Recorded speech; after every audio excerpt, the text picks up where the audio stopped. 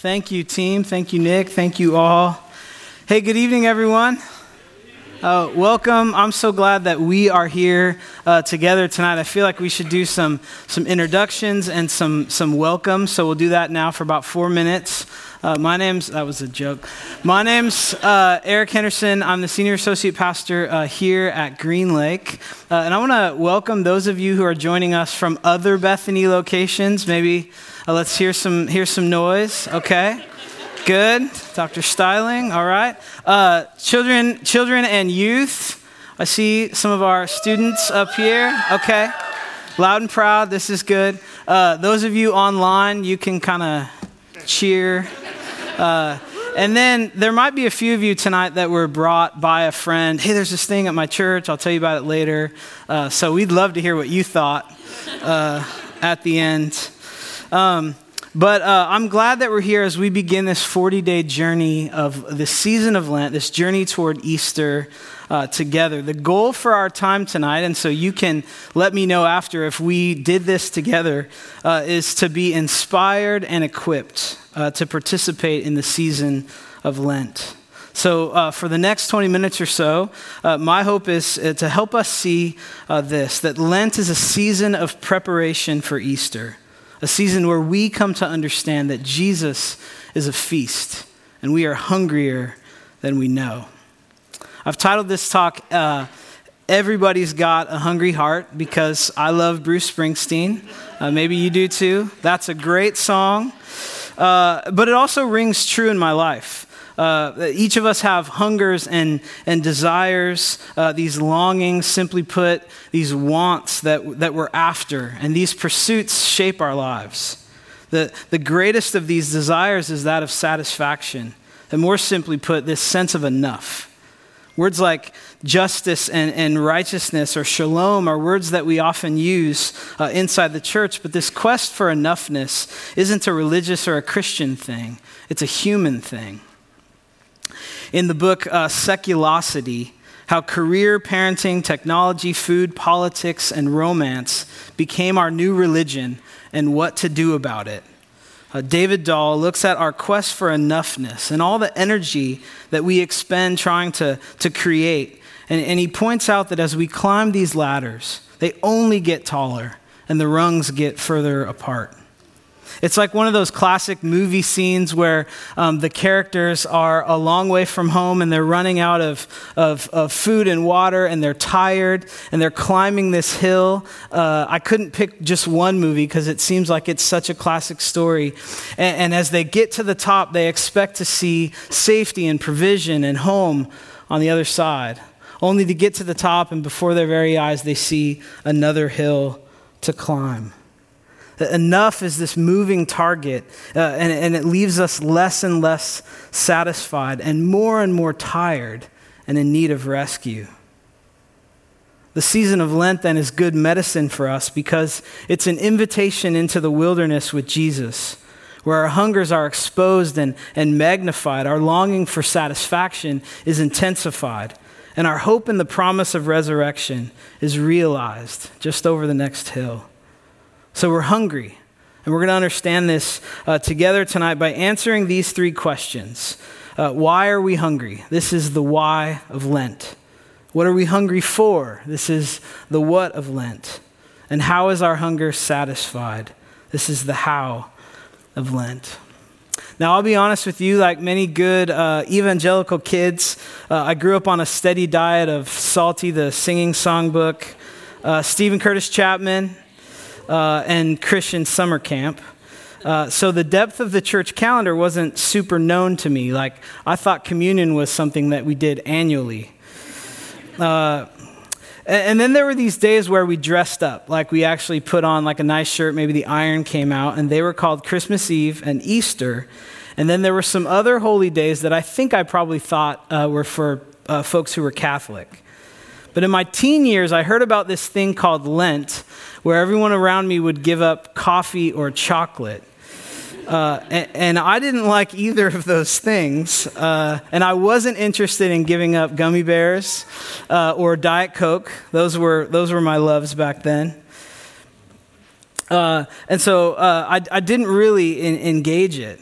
I love the idea of saying no to some things in order to say yes to even better things, but that wasn't my experience of what folks were doing. Fast forward to now, and I realize how much I'm a product of our culture of excess and immediacy, that when I'm hungry, I just eat, and I often overeat. I'm feeling bored or lonely, and so I hop on social media, and 2 hours go by, or I run to U Village and buy something only to get it home and realize it's just like the thing I bought last month. Thanks, Don.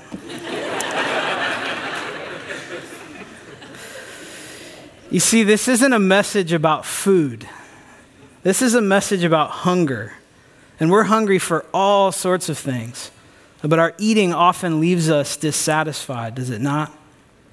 So realizing this in my own life, I was searching for a good book to help me engage Lent because I knew some things needed to be reordered in my life. And a friend posted on social media this book called The Good of Giving Up. I devoured it in just a few days and read it again, and it's been such a gift to spend time with in preparation for Lent. We'll have some copies in the kiosk here on Sunday, or you can hit up our local bookseller, Amazon. I said that Lent is a season of preparation for Easter, and right at the outset of the book, the author, Aaron Damiani, who's an Anglican pastor in Chicago, he makes this assertion. He says this: we are not ready for Easter, not emotionally, not spiritually. And then he goes on to say that Easter Sunday is a victory feast, but in many churches it feels like a company picnic where everyone is expected to show up and be happy.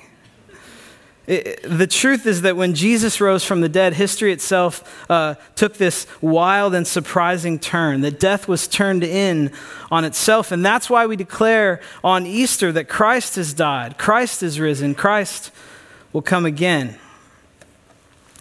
I'm going to read you what he goes on to say. So why then do we still feel awkward and half-hearted on Easter Sunday? He says in many cases it's because our imaginations have been malnourished along the way to Resurrection Sunday. We've been secretly snacking on lesser stories, such as politics or our children's athletic success. In theory, the gospel is compelling, but in reality, we would rather pay attention to whatever Netflix is offering. That cuts me deep. We are so full on the junk food of our culture that we cannot metabolize the feast on our Easter plates. He goes on to reference this phrase from Augustine. It was incurvatus inse, meaning curved in on oneself. That we were made to look upward and outward with our imaginations to behold the beauty of God in Christ. But like a Grand Canyon tourist who would rather look down at their Instagram likes than the outward breathtaking vistas in front of them, we have curved in on ourselves. We are called to worship, but we have chosen to fantasize. We have exchanged God's exhilarating and expansive story for lesser stories shaped by our fears, by our pain, and unhealthy desires. The truth is that well before Easter, Jesus can wash and prepare and fill our imaginations for worship. And this is where the practice of Lent comes in. And it's true, we aren't starving. We've eaten, but we're hungry for better food. We're malnourished from snacking on lesser things. And this is why we're hungry, and this is why we need the season of Lent. So what are we hungry for? I think we're hungry for an experience. We're hungry for a reordering of our loves, the things that have our affections. We need a shift in perspective and a renewed commitment to the grand story of redemption. Damiani writes that Lent is an ancient pilgrimage that the Lord uses to recapture our imagination of and renew our participation in the greatest story ever told. And this is where the idea of wilderness comes in. Again, Damiani writes, we might assume that wilderness is this place of exile and isolation, and it can certainly be that. But in the story of redemption, the wilderness has always been a sacred rendezvous spot for God and his beloved sons and daughters. That in the wilderness we detox from our false attachments and renew our sacred and primal bond with our loving Father. And he likens this experience in the wilderness to God putting our whole existence on airplane mode. And we get serious FOMO when this happens, do we not? We don't have our go-to stories and our stimulants on tap. But this is a gift for us because the desolation and quiet helps us to understand that the gospel is true. We don't go to find God. We go because God has found us. And the wilderness was the place where the Israelites experienced God's provision, bread from heaven and water from a rock. It wasn't the place that Israel earned their salvation. It was the place where they internalized what it meant to be saved. And this is Lent for us. Damiani reminds us that it took Israel 40 years to realize they were the Lord's treasured possession, not Pharaoh's unworthy slaves. And with each nourishing meal from Jesus, they began to believe what was already true.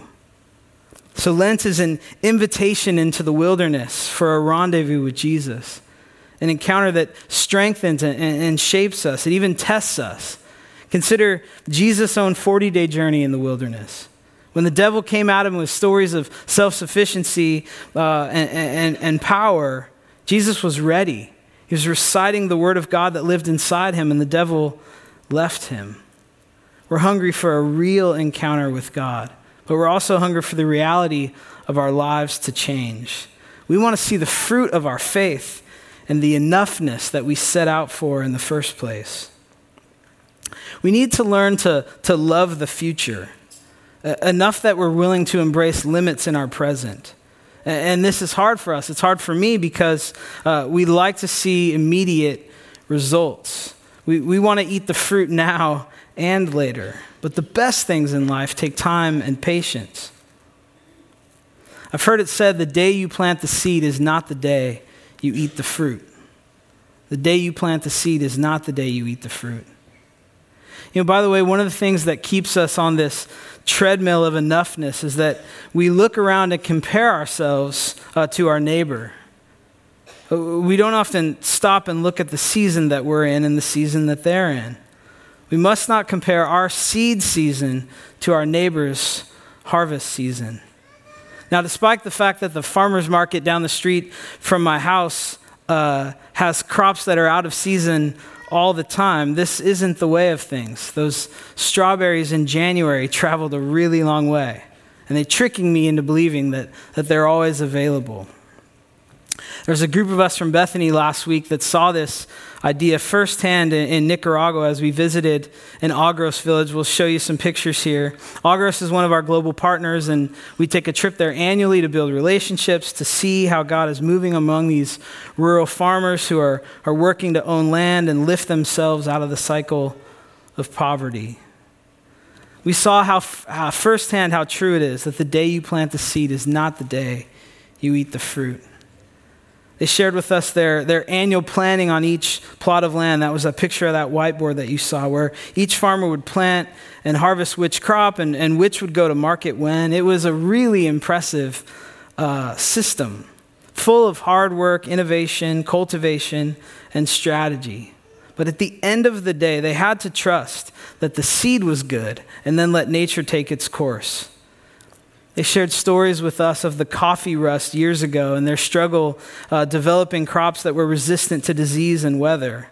But they also shared stories of fruitful harvest and God's provision as they did their part and then waited for the fruit to come. We're hungry for a life-altering encounter with Jesus, and we're hungry for our future hope to be our present reality. The Israelites wandering in the wilderness did so hungry for the promised land. And in the season of Lent, we set out in the wilderness, unsatisfied on purpose, clinging to the promise of something better than the world could offer. So how is our hunger satisfied then? How do we do Lent? When you came in tonight, you should have been handed a card that says My Lenten Rule of Life on the back. Feel free to grab one on your way out. If you've been around Bethany, you've likely heard us talk about Rule of Life quite a bit. We like to say it's not going anywhere. We're going to keep hitting it until everybody's doing it. This is this monastic practice intended to help us make the radical demands of the gospel a practical reality in our daily lives. That we often react against the word rule, and yet it simply means regular. Call it a rhythm of life if that helps you. The goal is to commit to some specific practices that help us keep God at the center of our lives. Again, this isn't a way to earn salvation, but a way for us to internalize what it means to be saved and live into the very freedom that Jesus has already given us. It's our hope that anyone who doesn't currently have a rule of life would take this opportunity during Lent to try it out. That's why we've designed even a simpler version for this season. Now, the three most common practices throughout the various iterations of Christian tradition are prayer, fasting, and generosity. And so you'll see there are two categories under each of those to consider in developing your own rule. The idea is that you'll describe a specific practice under each of these disciplines, or maybe you just take one or maybe two of them, and then choose a rhythm or frequency that you intend to do it. I'll show you mine in a minute, but let me walk through these briefly. The first is prayer. The idea is that we can pray in community and we can pray in honesty and weakness. But I want to say a few things about prayer in community. A big part of prayer is our gathered worship together. And maybe you need encouragement in this season to come just to show up to church, to go to your small group. I'm going to join the community and pray together in this season. But there's this idea that Lent is an invitation for us to keep watch together. There's a passage in Matthew 26 where Jesus is trying to pray, and he invites his disciples to keep watch with him. And they keep falling asleep. And he keeps coming back, and he's like, "Are you guys sleeping? Like, the hour is coming." He says, "Are you still sleeping and resting?" He again found them sleeping. "Couldn't you men keep watch with me for 1 hour?" Lent is a season together where we keep watch with Jesus. So we want to invite us to pray together in community. And then the second here is praying together in honesty, or praying in honesty and weakness. The scripture invites us to pour our hearts out to God. Matthew 6:8 says that God already knows. So we can be honest, like the choir sang, even before we call your name, you hear our prayer. And so we don't have to hide anything. We can be completely honest with God. And then the second way to pray in honesty and weakness is to embrace our need. There's a passage in Revelation 3 where Jesus is writing to the church in Laodicea, and he says, "You say I am rich, I have acquired wealth, and I do not need a thing. But you do not realize that you are wretched, pitiful, poor, blind, and naked. I counsel you to buy from me gold refined in the fire, so that you can become rich, and white clothes to wear, so you can cover your shameful nakedness, and salve to put on your eyes, so that you can see." We can name our need and embrace our need before the Lord. So that's prayer. The second thing is fasting. Now it says on the card from a luxury food, drink, or a meal. Sometimes we go for some weak sauce stuff during Lent, like, "Oh, I'm just not going to put ice in my water." It's a real sacrifice. I just encourage you to dig a little deeper. And I'll share mine with you in just a minute.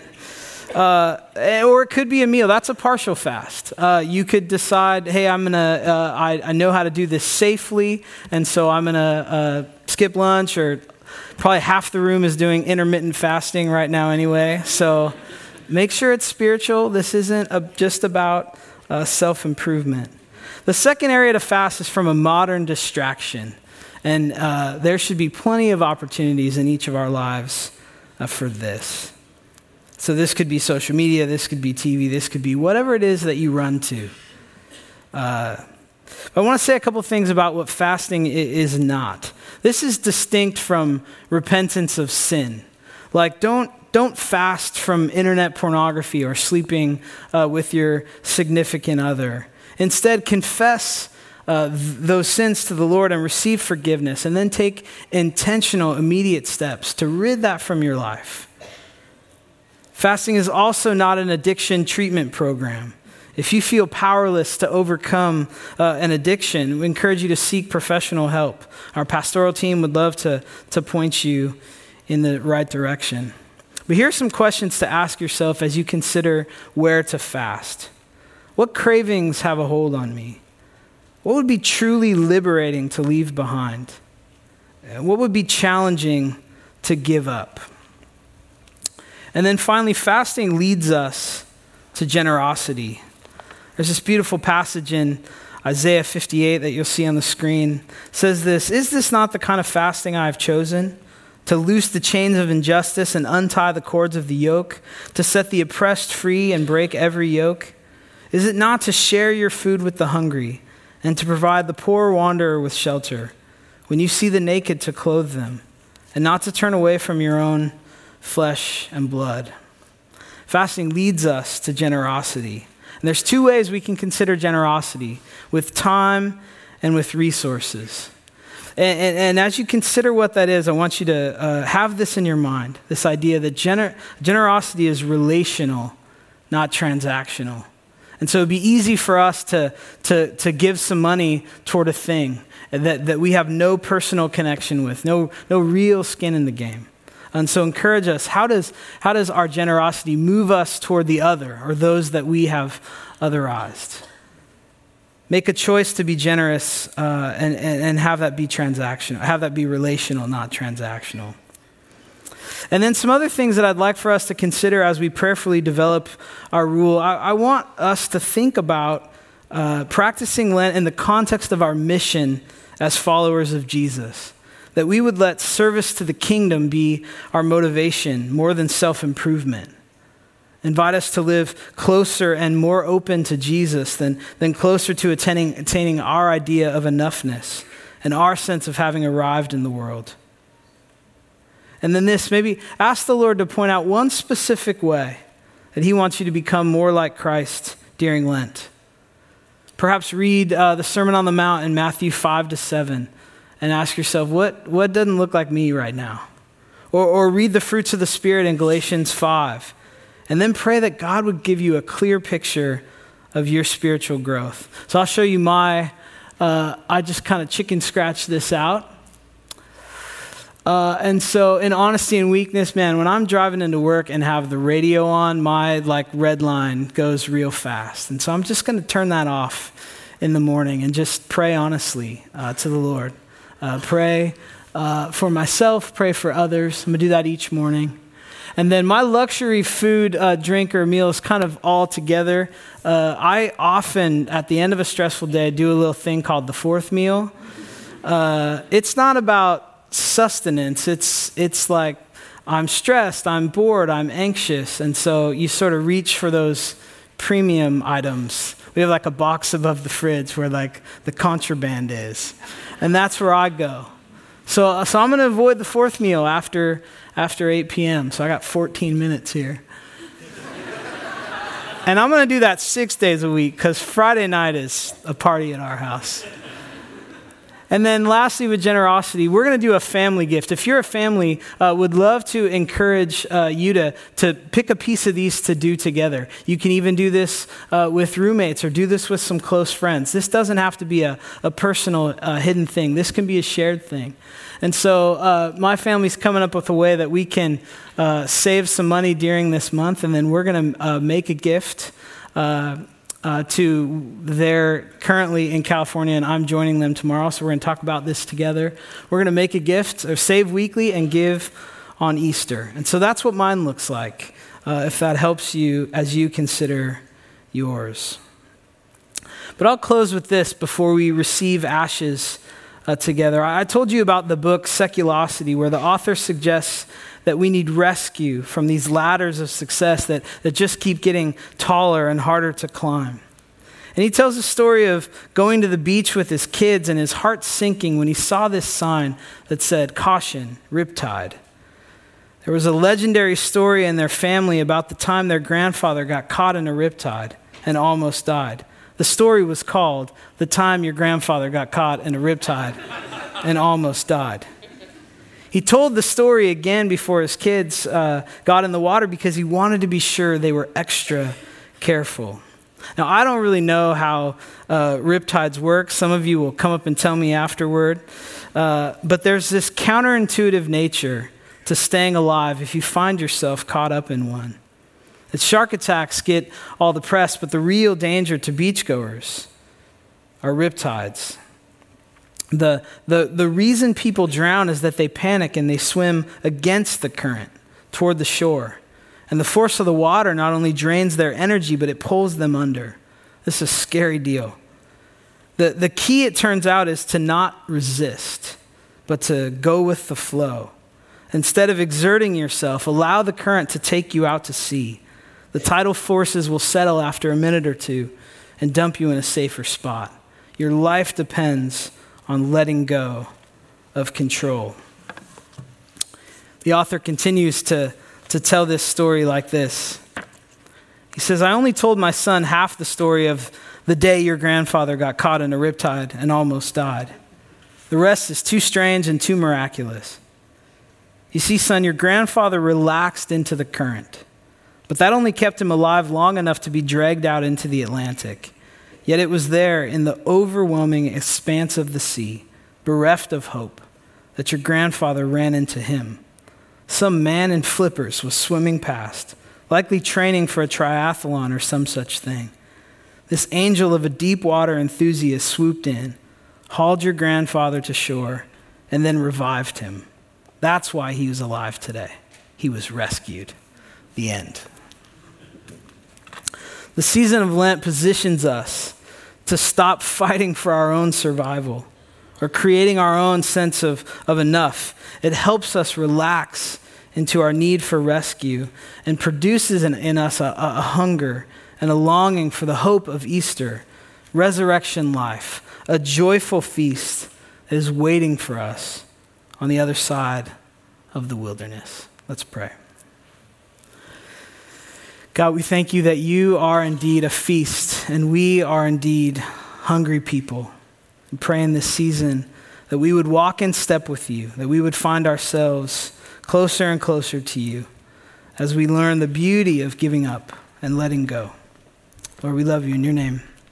Amen. Well, all this talk of hunger, but there's no feast tonight. There's no Chick-fil-A, there's no Thai takeout. There's not even grape juice and gluten-free crackers. Instead, there's ashes, a reminder that we are dust, a symbol of our repentance, an embracing of our limits, an acknowledgement of our need, and the finitude of our earthly lives. I want to invite you to join me in this unison prayer that Prentice read for us once earlier in the service as we prepare to respond in worship. Let's read together. O God, you who made me from the dust of the earth and who lay me down in the dust of death, may this place of lowliness not have the last word in my life, but rather become a place from which something radically new can be born, so that I might praise you even here in my humble estate, and in the name of the one who raises us from the dust and breathes in us everlasting life. Amen. Well, several of our pastors are going to join me up here, spread out, as we begin to sing together. The invitation is for you to come forward, traveling counterclockwise through your sections. And we're going to make the symbol of the cross in ashes on your forehead, or on your hand if you'd rather. And we're going to remind you that you're dust, and to dust you will return.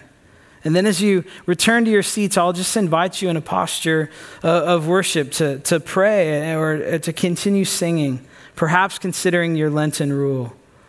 I'll invite you forward. Let's continue in worship.